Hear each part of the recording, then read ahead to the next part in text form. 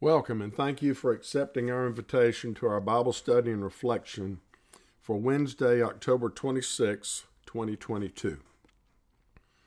As always, I invite you to share a link to this podcast with your family and friends because I truly believe when God's Word is sent out, it never returns empty. Let us begin in the name of the Father, and of the Son, and of the Holy Spirit. Amen. Peace be with you. Let us pray. Almighty and most merciful God, you revealed yourself in and through your Son, Jesus Christ. His story was written thousands of years ago, and it is in and through this story that we see the need for as well as meet Jesus Christ, our Lord and Savior, who reigns with you in the Holy Spirit, one God, now and forever. Amen. Well, 4 or 5 years ago, a gentleman named Dr. Rick Grigsby delivered a commencement speech that really caught my attention. It was about his dad and memories of his family life growing up. He's also written a book titled Lessons from a Third Grade Dropout. I highly recommend the book as well as the video for not only your enjoyment, but your education as well. If you go to YouTube and search for Best Speech Ever, Dr. Rick Grigsby, you will not be disappointed. Now, one of the famous questions his dad used to ask was, "How you living?" That's a question that I don't ask myself enough. Not only how you living, but who are you living for? Are you living for yourself? Are you pretty satisfied with your personal accomplishments? Do you constantly take credit for what you would characterize as good deeds? Do you ever admit and or accept blame? Remember, Jesus said you can't serve two masters. So we're either living for and to serve God, or we are living for and to serve ourselves. Now, there's a quote I ran across several years ago, and I can't remember who to credit this to, but I want to share it with you. And I quote, "Our congregations are infected by American religion, which comes down to, we can do it and we'll get God's help if we need it." End quote. You know, we will either trust in and serve God or we will trust in and serve ourselves. It's our choice. Well, does the Bible have anything to say about this? Yes, it does. Let's start by reading Proverbs chapter 3, verses 5 through 7. "Trust in the Lord with all your heart, and lean not on your own understanding. In all your ways submit to him, and he will make your paths straight. Do not be wise in your own eyes. Fear the Lord and shun evil." Well, you know, it's just human nature for us to get out and try and run the race on our own, isn't it? In the book of 2 John, verse 9, John says, "Anyone who runs ahead and does not continue in the teaching of Christ does not have God. Whoever continues in the teaching has both the Father and the Son." Now, our next reading comes from the book of 1 Peter. And here he is writing to comfort and encourage Christians that are being persecuted for their faith. I heard the saying years ago that faith is caught, not taught. Now, just possibly that is one of the points Peter is trying to make in verse 12. The reading from 1 Peter chapter 2, verses 1 through 3 and verse 12. "Therefore rid yourselves of all malice and deceit, hypocrisy, envy, and slander of every kind. Like newborn babies, crave pure spiritual milk, so that by it you may grow up in your salvation, now that you have tasted that the Lord is good. Live such good lives among the pagans that, though they accuse you of doing wrong, they may see your good deeds and glorify God on the day he visits us." Now, Laurel has a daily devotional she reads every morning, and occasionally she'll share it with me. Yesterday, she shared the devotional with me, and it was very impactful, and I want to share it with you.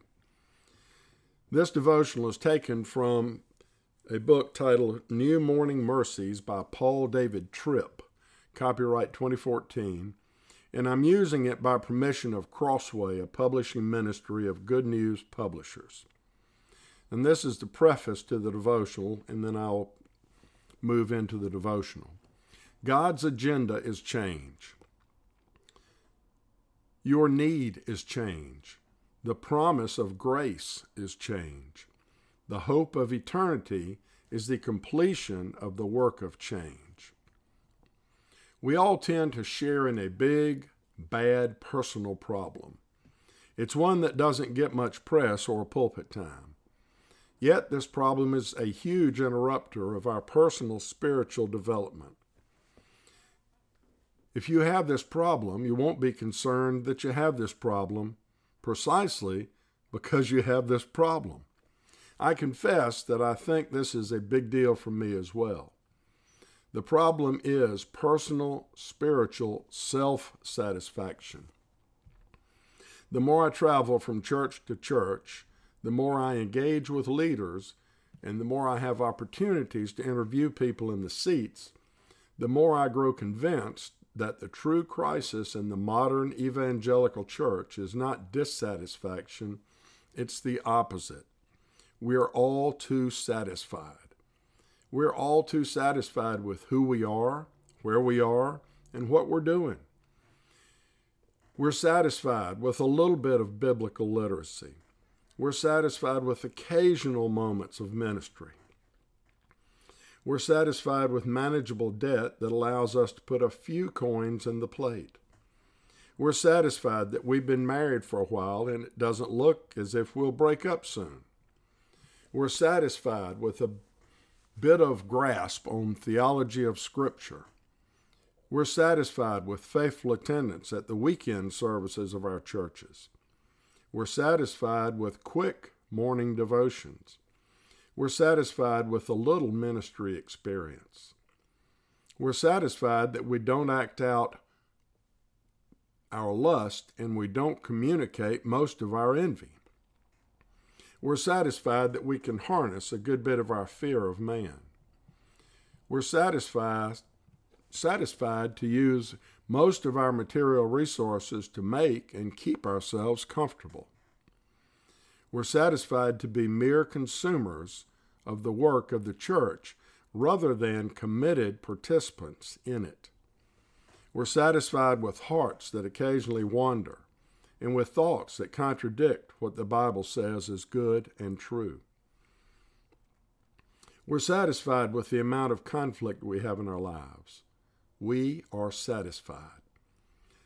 None of us is yet a grace graduate, but we're satisfied. We all give evidence that we still need to grow, but we're satisfied, and because we're satisfied, we are resistant to the grace that is our only hope.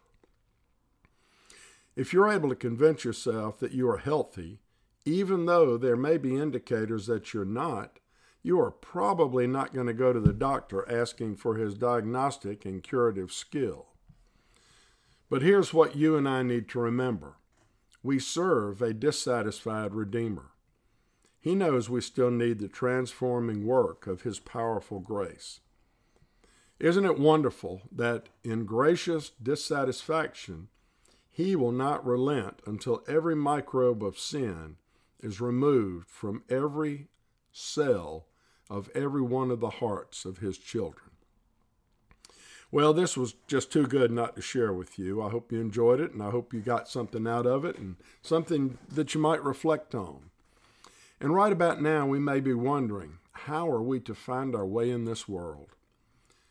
What is the way to real spiritual satisfaction, not self-satisfaction? Well, Jesus knows. Listen to His words as recorded in the book of John, chapter 14, verses 5 through 7. Thomas said to Him, Lord, we don't know where you are going, so how can we know the way? Jesus answered, I am the way, the truth, and the life. No one comes to the Father except through me. If you really know me, you will know my Father as well. From now on, you do know him and have seen him. Let us pray. Most merciful and wonderful God, you came to visit us in the person of Jesus Christ. And it was Jesus that shared with us what new kingdom living looks like. He came in a lowly and humble way, and he came to serve, not to be served. Help us to daily examine ourselves and ask ourselves if we are walking in the light of Jesus, to serve others as opposed to serving ourselves. We ask this in the name of Christ Jesus. Amen. And now may the Lord bless you and keep you. The Lord make his face shine on you and be gracious to you.